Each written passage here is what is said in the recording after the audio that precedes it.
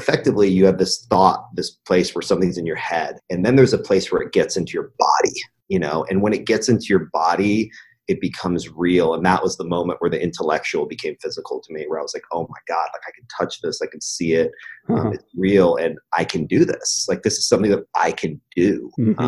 And I remember the moment vividly. Welcome to the Placemaking Podcast. The show geared at helping real estate developers learn and understand important aspects of the development process while improving communities one at a time. Each week, we'll discuss major facets of the real estate development process with industry professionals. Now, here's your host, Matthew Lowe's.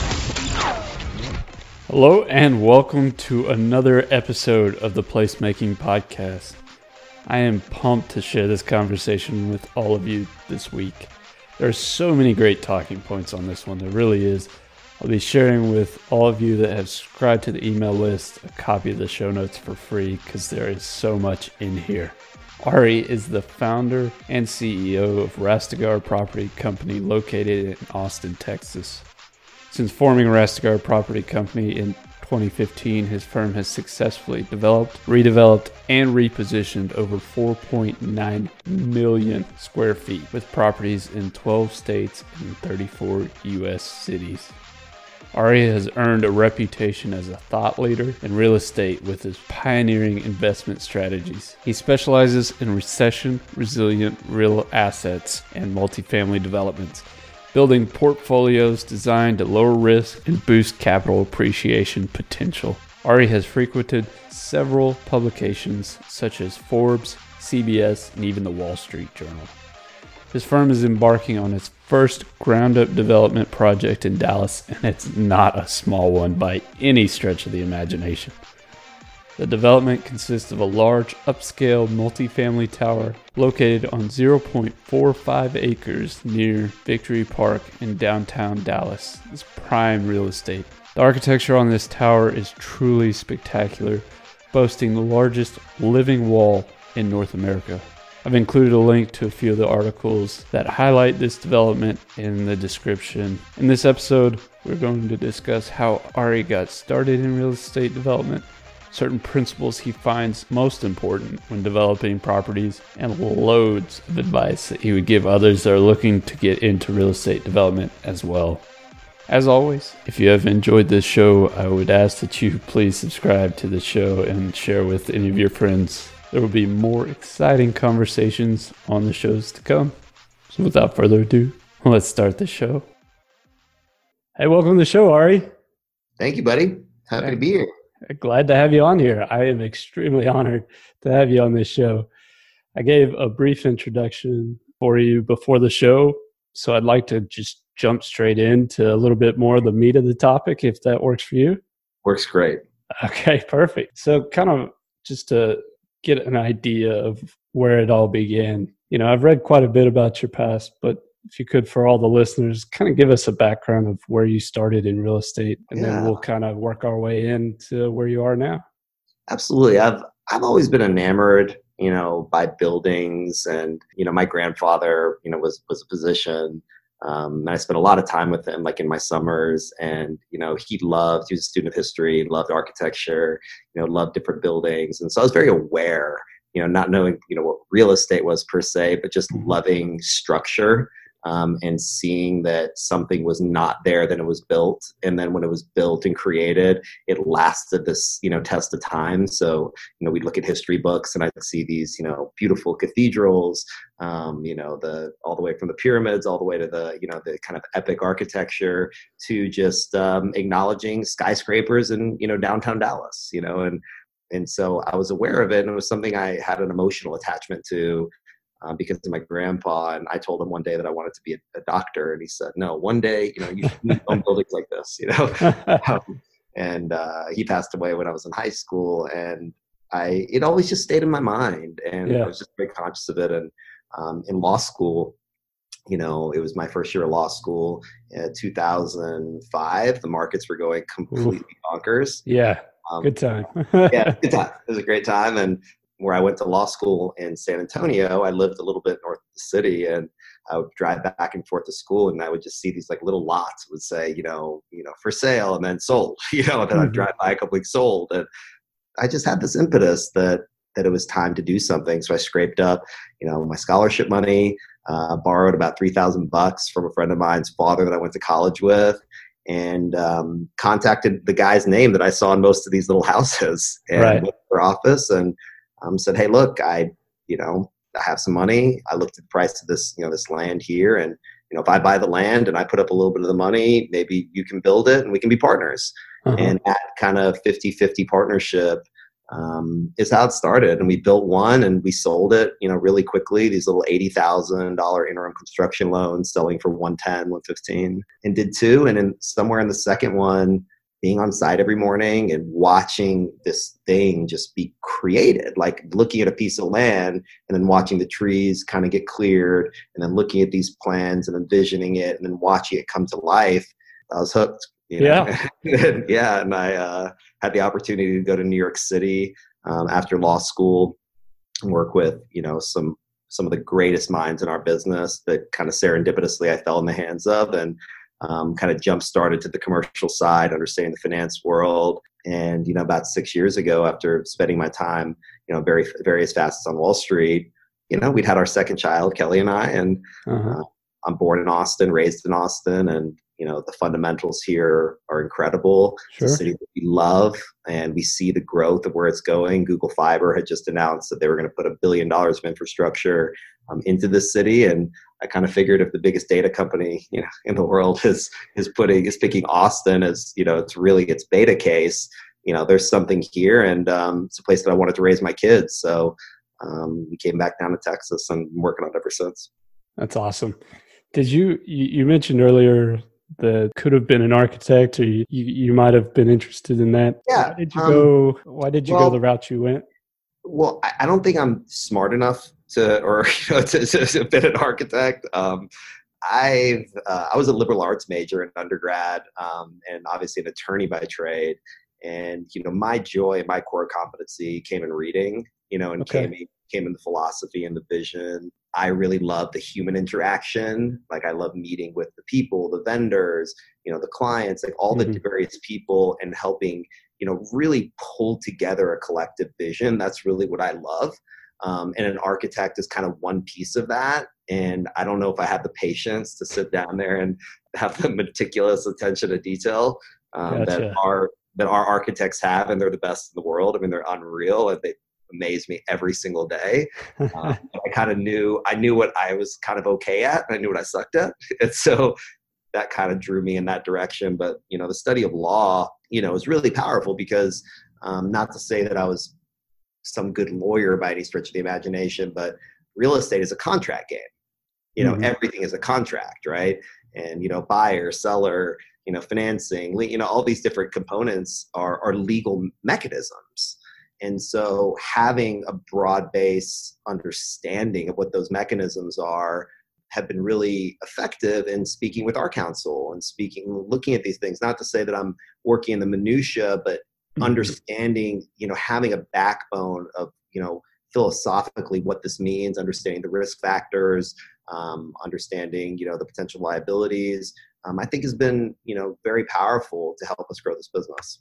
Those are great points. Do you think was that your goal with going into law was to No, it was my eventually? father's role. My Okay. I, I thought that I was not even going to go to college. I thought that I've always been able to do the math in my head, and I just really wanted to read books. I was kind of a nerd, and I thought that maybe I'll just become a real estate broker and I'll sell things and I'll work my way up, and maybe I'll get to own a couple houses, and and I saw that path, and my father's Mhm. like, "No, you're going to school," and then. He's an attorney as well, and he's like, "No, well, you're going to go to law school." I was like, "I don't want to go to law school." He goes, "After you become a lawyer, you can be an exotic dancer for all I care." And so, and so, Wow. yeah, those are an exact quote. So I went to law school out of sheer fear of my father, but he was. That's interesting. Well, hey, it got you there, and some of that, like you said, some of that background has really helped you out. So, is that, and we'll come back to this here in a little bit because I always like to hear what people are reading. So, I'll give you a little time to think about some books that you want to Sure. recommend, but I'm reading a lot of them. Books are what I love. I'll tell you a funny story. So yeah. our daughter Victoria, who's our oldest, she's 7 now. They asked her in school. I want to say, I think it was this past year. It might have been the year before, but they asked her, what do your parents do for a living? Was kind of this topic. And obviously, I know her teacher very well, and she said, "Oh, my daddy's a reader." The teacher's like, no, I think your father, I know your father. I don't, she's like, no, my daddy's a reader. A He professional reads me. And reader. I asked him, what does he do? What are you doing? He said he's working. So, so my daughter was pretty sure that that's what I do for a living is read books. So That's another awesome interview question. What do your kids think you do, or if you were to describe? yeah, my kids think I read and talk on the phone. I think that's what they're pretty convinced that I do. And I guess they're not wrong, right? Yeah, man, I try to get as many as I can in, but it's tough.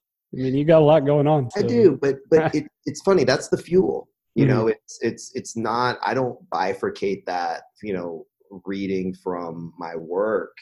There's many times that I'm sitting in the office on a Monday at 11 o'clock in the morning. I'm sitting in the conference room, reading a book, or it's you have to grow. Mhm. And to contribute, because to me, life is about growth and contribution. That's what it ultimately comes down to. So in order for me to grow, I have to learn, and I have to come out of this comfort zone, and I have to put myself in that situation. And I think reading a book, it has different sensory inputs. Like you have to touch, you have to hold, you have to look, you have to underline. And when you include all of those elements, you have different neurological activators. And for me, that's how I stay fresh, finding new skills, challenging myself, going outside the box, and reading just different things. Being a student of history, Mark Twain said it best that history doesn't repeat itself, but it damn sure does rhyme. I love it. So Yeah. and so making sure that I have those things at my fingertips is important, and making sure I'm feeding every element, the mental, the spiritual, the physical, because the more that the more robust that I can be, the more I can contribute. Awesome. I was actually going to get to that question later. Is with all your work going on, how do you find the time to continue to learn? And like you said, it's a big part of what you do It's and the what. game. Yeah. That So is the work. I think it's the line of questioning is a little bit. That is the work. That's the work. gotcha. Reading is the work. Learning is the work. And then implementing, learning, implementing, failing forward, and doing it again. Right. Doing it again. Winston Churchill would say that success is moving from failure to failure without losing enthusiasm. And the only way Right. you can fail properly is if you're implementing a new system or you're implementing something different. That you can learn from. Yeah. That's Yeah. awesome. Let's kind of, we'll get back to kind of your day to day, but kind of get back to when you started real estate and when you really thought, it sounded like the time that, when you're sitting there on site and you're seeing those tangible assets Moment. going up, that was really when it kind of sparked the interest. Is that? Yeah. No, that was the moment where it became like, because you go through phases, right? You intellectualize something first, and you have this vision or you have this thought in your head of what something could be. And there's, so I really like Tony Robbins a lot, and I've been, to a lot of his seminars, and I have my own, life coach that I work with who's been mission critical to, helping me, grow and, stay on top of my things. She runs a company called the Handel Group. Okay. Just phenomenal. If you ever get a chance to look it up, I think it's the best life coaching in the world. The system that they built, and anybody can call and be a part of it. They have an online course called Inner You that you can take. Wow. That's profound. But effectively you have this thought, this place where something's in your head, and then there's a place where it gets into your body, and when it gets into your body, it becomes real. And that was the moment where the intellectual became physical to me, where I was like, oh my God, like I can touch this, I can see it, it's real, and I can do this. Like, this is something that I can do. Mhm. And I remember the moment vividly. Right. And then from there, the rest is history, right? The rest is history. The rest is history. And there was a long, arduous road in between. A lot of learning and a lot of changes, because real estate is such a broad term, right? It's like you Hmm. can be, a real estate broker, or you can be a residential broker, you could be a commercial broker, you could be an owner operator, you could be a multifamily, you could be a retail. I mean, it's like, it's so broad. And so Yeah. I started my jump into, like, the deeper you get into a topic, the more you realize you don't know shit, Yeah. The right? more questions you have, right? Yeah, because at the Yeah. beginning you're like, oh, it's real estate. Well, it's just real estate, and you feel like you know everything. Then you're like, oh my god, like the minutiae. Like the deeper you get into, imagine you start learning, physics, and you take physics one. You're like, okay, but you're like, oh my god, there's so much more that I'll never know. And Right. that's the journey. Gotcha. So you went to law school all this time. Well, what, 2 years into law school, you started kind First of year, really ramping up? First year. first Okay. year, yeah, first year ramped up on the second year, and then 2007 happened. Wasn't that Ooh, nice? yeah. Yes, Yeah. 2007, 2008 happened, and I thought I was gonna, sell my portfolio and to me be what I thought was a very wealthy man, and ended up having good credit and paying back my investors and having a really nice hat just in my hand, just Yeah. and nothing else. So um, it was the first lesson, and kind of getting kicked in the fucking teeth, and Right. you know, it's a bittersweet feeling. So after 2007, 2008, you kind of regrouped and got back in. Well, when did you start back up to really? So I kind of took a little bit of sabbatical for Hmm. a couple of years, trying to just get my life back together, and kind of figure out how to make kind of ends meet. Hmm. I was working for a big real estate guy in New York that owned a bunch of businesses, and kind of helped him in some of the entertainment things that he wanted to do that seemed kind of fun. Also helping with some personal real estate stuff, and the world was really at a standstill, for many, Hmm. many years in that sector. And then I got back into it. I want to say 2010, 2010, 11, I started really, getting back into real estate, working for a group that were doing some amazing hospitality things. They had bought the Chelsea Hotel in New York, opened up the Surf Lodge in Montauk, which is obviously an iconic Yeah. kind of destination resort. Um, and I was kind of back there, and it was a total different side of the business, from residential development, you Uh-huh. know, Spring Branch, Texas, to hotel. um, but I knew it was my destiny, and I knew that's what I had to do, and and it kind of iterated from there. Gotcha. Well, one of your biggest developments that's coming online here in the DFW area, it's your first one in DFW, right? Oh yeah, it's Yeah. it's the biggest. It's really the first major development we've ever done. Yeah. It's and we sure picked a big one to start with, right? Might as well, right? Fail big, Yeah, right? yeah. And, You got, now we're gonna bring in a big partner for this one. Like this one, we're gonna definitely bring in one of the big shops with with all the experience to help us, and we're gonna come along for the ride. Like, this is not one that we're not gonna take this one on our own. right. So it's the 1899 Yeah, McKinney building. It's a interesting site. Definitely a difficult one. very. Right. Well, they don't, look, it's Park Avenue of Dallas. They're not giving guys like me the perfect rectangle 3 acre site, fully entitled. Like, Right. we get the triangle with the 12-foot grade drop, and um, having to go through a massive zoning change, which we went through and finished our entitlements at the end of March. We got a very large variance to do what we want. Somewhere at the tune of, like, we could build, I think, like 90,000 feet, and now we're at like almost 500,000 feet. Wow. Uh, yeah. And so we got increased height, and look, it was a very collaborative thing with the city and with our neighbors, and so it's great for them, great for us. So it wasn't Right. some some ask for us to do something that was just purely profiteering. It's very much with this living wall, with Hmm. this beautiful park that we're contributing. um, it's something that's just so good for the city. It's increasing walkability. It's illuminating this green space, and it's very much a nexus piece, for this uptown corridor to flourish. So it's something that Right. we're so excited about, because for me, this is all for my kids. Kelly and I both, like, we love what we do. We like the exercise, but her family a generation ago was living on dirt floors. My Wow. family came here after the Iranian Revolution and kind of started over kind of from scratch. So, we love our life. I mean, so Yeah, this is, it has to have meaning. It has to mean something, and it has to be, beyond. And if you create value, you make money. I mean, making money is great. We want our sure. investors to make a bunch of money, and, all the like. But it has to have a lot of meaning, and that's what this project has. Right. And it's an amazingly beautiful project. Yeah, so SCB, architecture firm out of Chicago, Miss Clara Weinberg, who's the partner overseeing the project, her team has just done a spectacular job.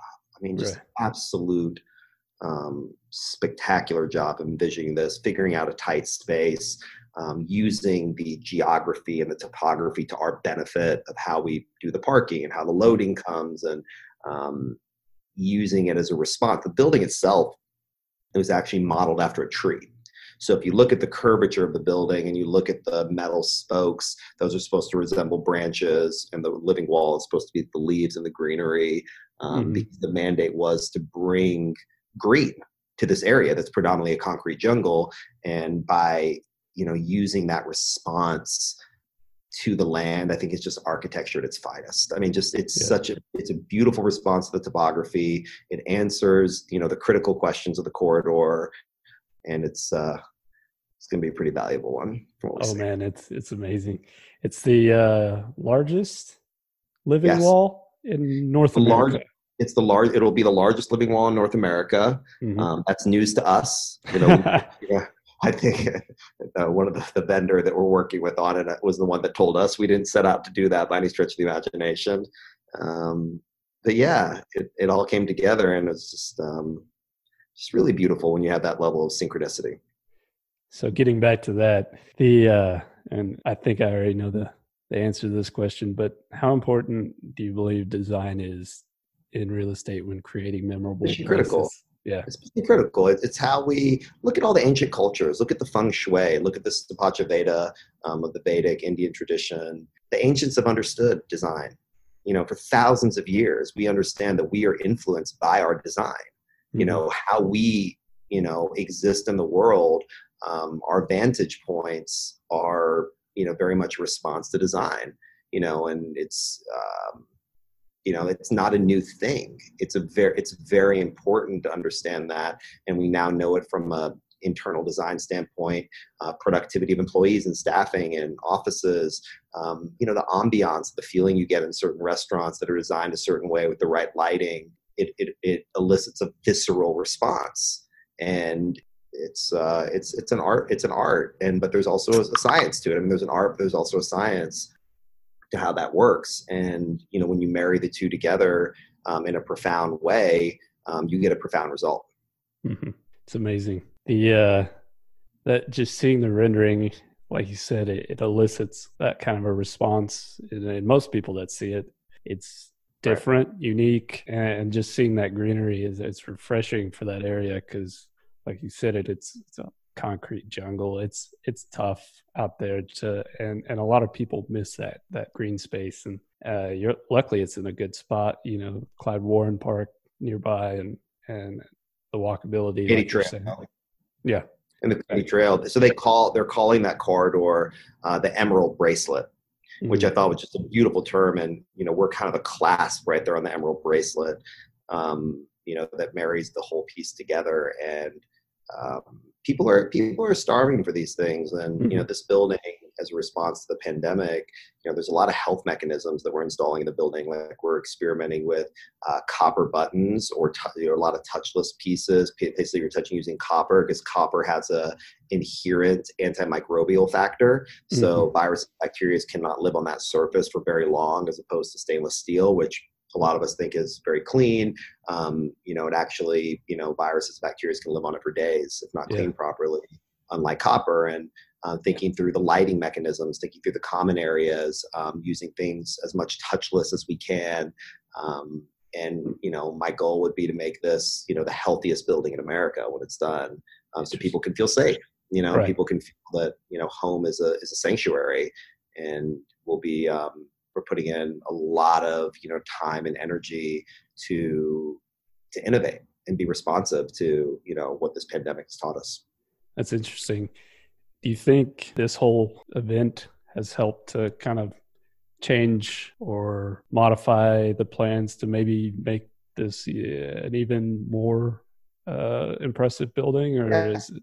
absolutely. No, absolutely it has, because it's making us ask better questions. Mhm. It's asking different questions and looking at things through a different hourglass. And, that's, that of course is going to foster innovation, and it's going to foster, more growth. And it poses its challenges like it does for anybody, at this cycle, where we are from a financing mechanism. It makes financing a little bit more difficult, which means that you have to really sharpen your pencils, and really make sure that you're building the right thing, your underwriting is strong. And so it's forced us to go back to the drawing board and get smarter, ask different questions and make sure that we're creating value where we need to create value, and value engineering where we need to value engineer.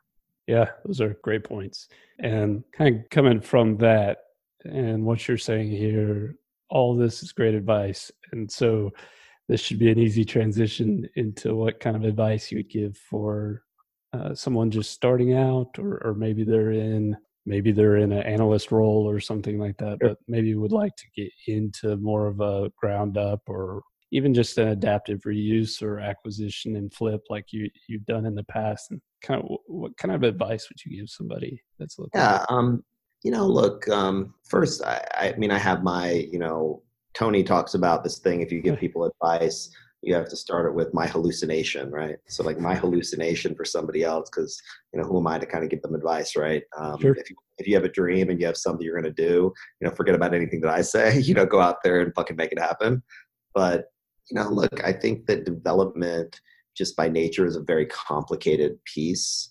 And, I think that understanding existing assets first, and understanding, whether it's renovations, value add first, I think is a great place to start. So if you look at apartments as an example, this is a, multifamily condominium building, obviously. But I would look at, just smaller projects, that you can wrap your head around. Look at existing apartments if you like apartments, and figure out how the renovations are going to work. Figure out how to create value. Do that research. Understand, if you renovated the product, you put in new countertops and new cabinets, and simplify the process. And once you wrap your head around that, you understand those pieces, it's going to really open up the rabbit hole to all these other mechanisms, to where when you do venture into development, you've had a crawl, walk, run experience into what that stuff could look like. And then when you move into development, it's not overwhelming, because there's so many moving parts, there's so many components, so many pieces, that it can be discouraging if you haven't built up that requisite knowledge and experience in something which is still very difficult, deceptively, simple yet difficult, and then move into that arena, and take your time to learn it and understand it, and make sure that you have a real passion for it, because the tediousness and the difficulty is dramatically more than people appreciate, to where you really have to have a calling, and you really have to have a why. You want to do that to get you through some of those, tedious things, because they call it work for a reason. Fucking work. Fun is fun, work is work. But yeah, so I think that would be the way I'd look at it. Yeah, essentially boiling down to learning as much as you can, but you got to start somewhere. I mean, yes, start with the existing assets. Start with, if you're starting out, maybe find a individual unit, find a condominium that you want to work on, bring some friends and family into it, renovate it, do the work yourself. I learned so much being on the build side. I don't really throw a hammer, anymore. Our folks are way better than me, but, I was on the build side every day. I wasn't necessarily as skilled as some of these guys, but I was there. You're moving stuff, and you're you're in the process, and you're watching how the sausage is made effectively. And I think there's a profound amount to be learned there, not necessarily from learning how to do the electrical on the building, but just seeing what's behind the curtain, like watching all these pieces and respecting the process Mm-hmm. and, understanding those things. So when you go to envision what your role is going to be, you kind of have some ingredients that you can create that vision.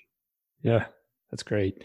You mentioned finding your why, which I also think is very important. And I think I already know your why, but because you mentioned it previously, you mentioned that, building that legacy is kind of one part of your why. Big part.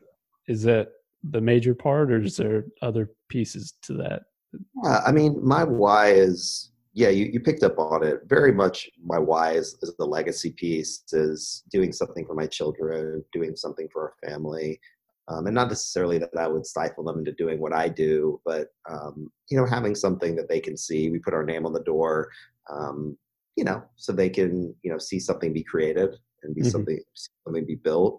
But I need to build things. Like it's in my DNA to build something. And Mm-hmm. I wouldn't say that it would just be only in real estate. It could be building companies. It could be, building Legos with my kids. It could be, writing a screenplay. It doesn't matter, but like creating a vision and building something is in my DNA. And that is the driving force for me, is to create something that wasn't there, that can last, whether it's through a beautiful conversation, whether it's through, leadership stuff with my team, whether it's through exercising and creating, physique, but just creating something is what what I'm drawn to. I love it. I'm an engineer, so I completely understand. Get it? Yeah, but the more creative stuff, it takes me a little more work. So the screenplay is not Hey, in the my engineering future. stuff takes me a lot of work too, bud. So I assure you, we don't get all of it. You got to play the cards you're dealt, right? That's right. That's right. So what's a piece of advice that somebody's given you in the past that is just stuck in your brain, and maybe don't think about it every day, but it's on your mind. Yeah, I think the thing that understanding your inner dialogue. I've been very blessed to have some unbelievable mentors. I mean, in every area of life that have come into my life that I'm profoundly grateful for, from mental, spiritual, physical, that I've been able to emulate, learn from. So I've been profoundly blessed in that area. But I find that knowing myself, and watching my inner dialogue and watching what I say to myself, and making sure that those thoughts and that dialogue is elevated, Mm-hmm. Is focused on the right things, because we all have those stress talk, we all have those worst case scenarios that we think about, but just catching it and knowing what it is and letting your higher self dictate, no, we're not going to do that. I'm going to focus on this, or, I'm stressed out about this and I'm not missing out and hanging out with my kids. No, I'm going to be here and hang out with my kids, and just knowing that you can kind of control that dialogue and you can stop it in its tracks, or you can, foster a thought in the right direction from a visioning standpoint of where you want to go. And because when I find when you do that and you're in that space, it's a cornerstone habit that lets some of the other stuff become a little bit more effortless. Wow, that's a tough one. That's the one, bud. Yeah, that's you said it, the cornerstone. It's tough to like you said, to control your subconscious and make it conscious. It's look, nothing in life that I've found that's worth doing is easy. Nothing, not one thing that I've found that it's actually fucking worth it is easy. Yeah. It's all hard. I mean, like, it's all hard. It's whether it's parenting, whether it's building a business, whether it's watching what you eat consistently, or foam rolling, or, it's like, it's fucking hard. And you have to lean into that because, you have to become comfortable being uncomfortable. I love it. I love that quote too. Yeah, it is. It's, cliches are cliches for a reason, right? Right. Right. So what is you said embrace this toughness.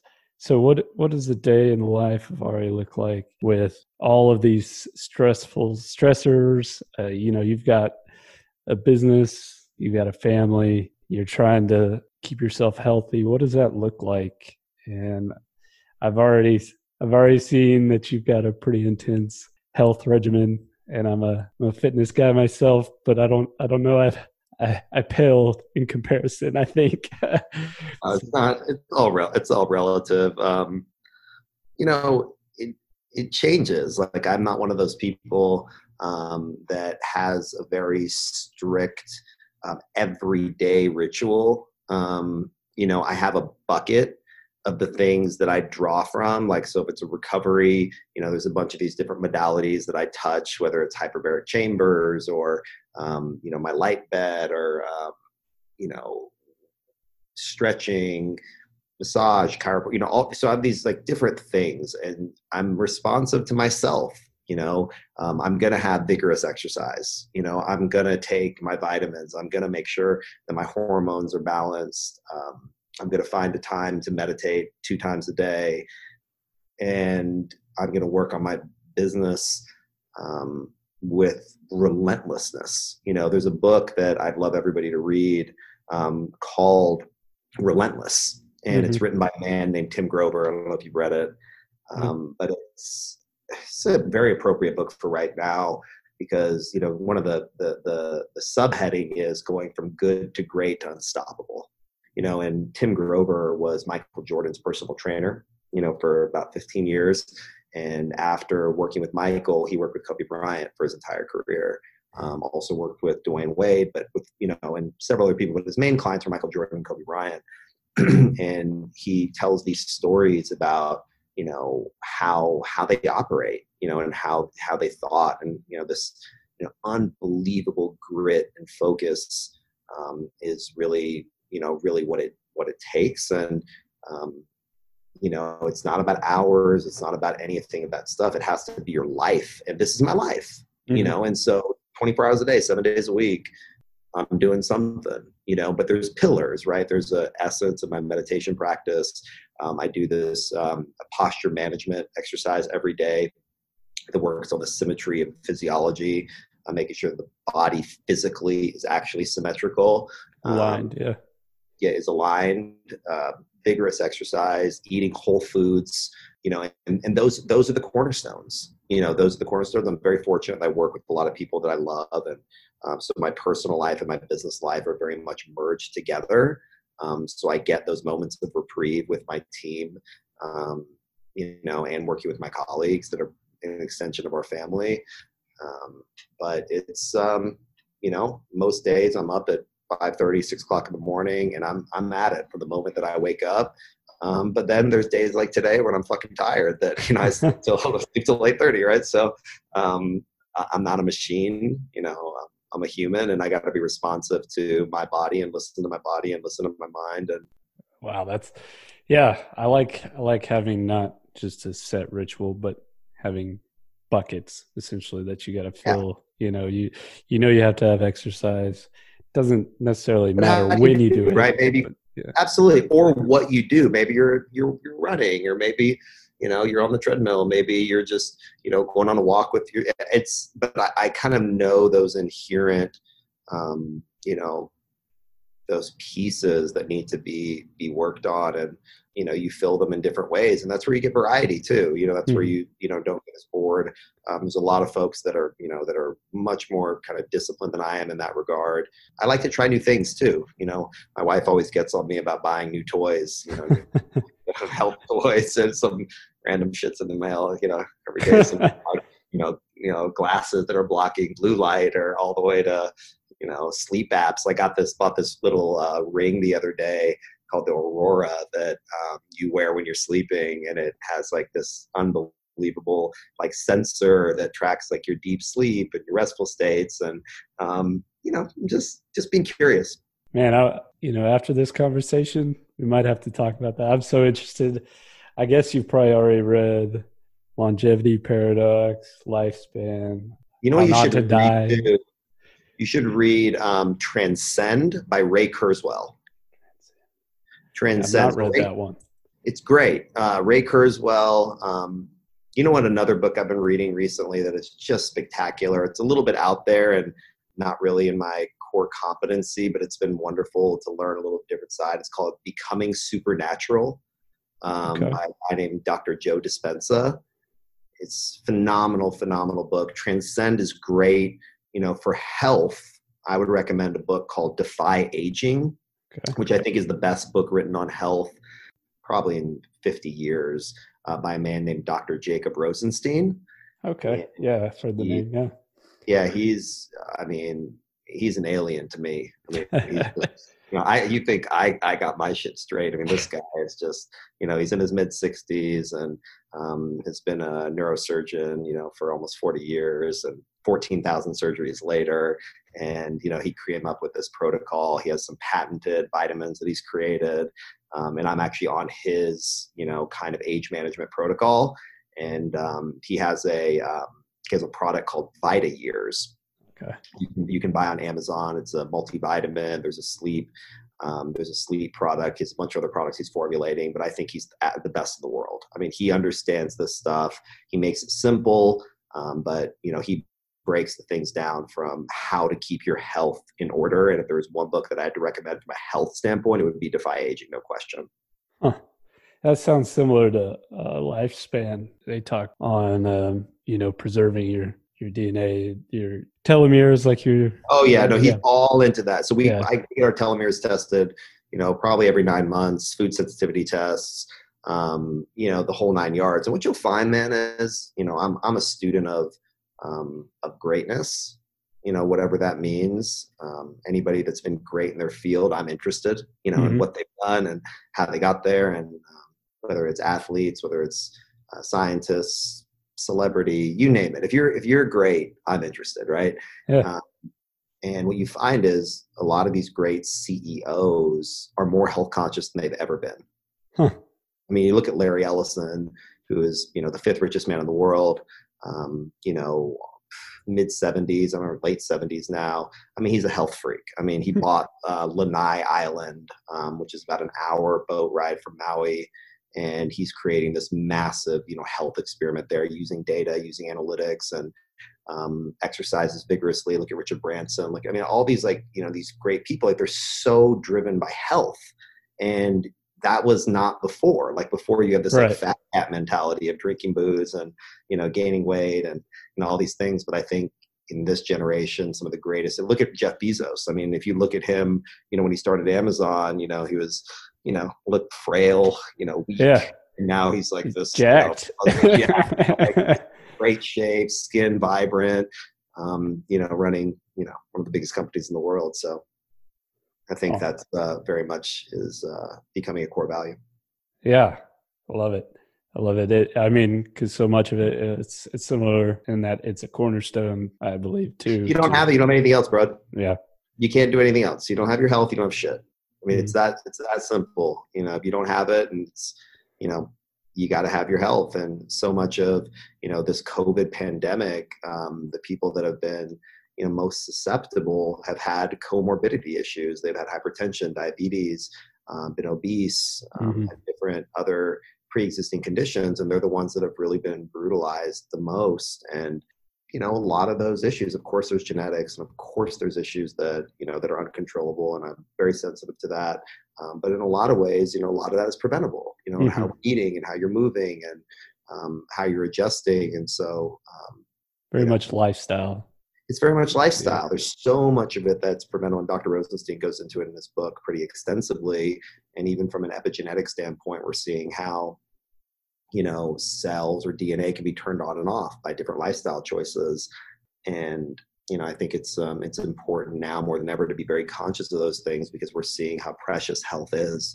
We're seeing how, a virus, or basically, an antagonist to your immune system, is shutting down the world. So what does that mean for health? What does that mean for how important it is of how we eat and how we live, and so that the rest of the things are even possible? That's awesome. We covered it all in this 45 minutes right here. Good 45 minutes. Ari, I really appreciate your time. And again, I'm honored that you were able to come on the show, and I look forward to seeing. Yeah, man, I'd love to have you down in Austin too. If you, when the world opens up, you have a standing invitation here at Rastegar HQ. That's awesome. You have a great day, man. Thanks so much. All right. You too. Bye Bye. bye.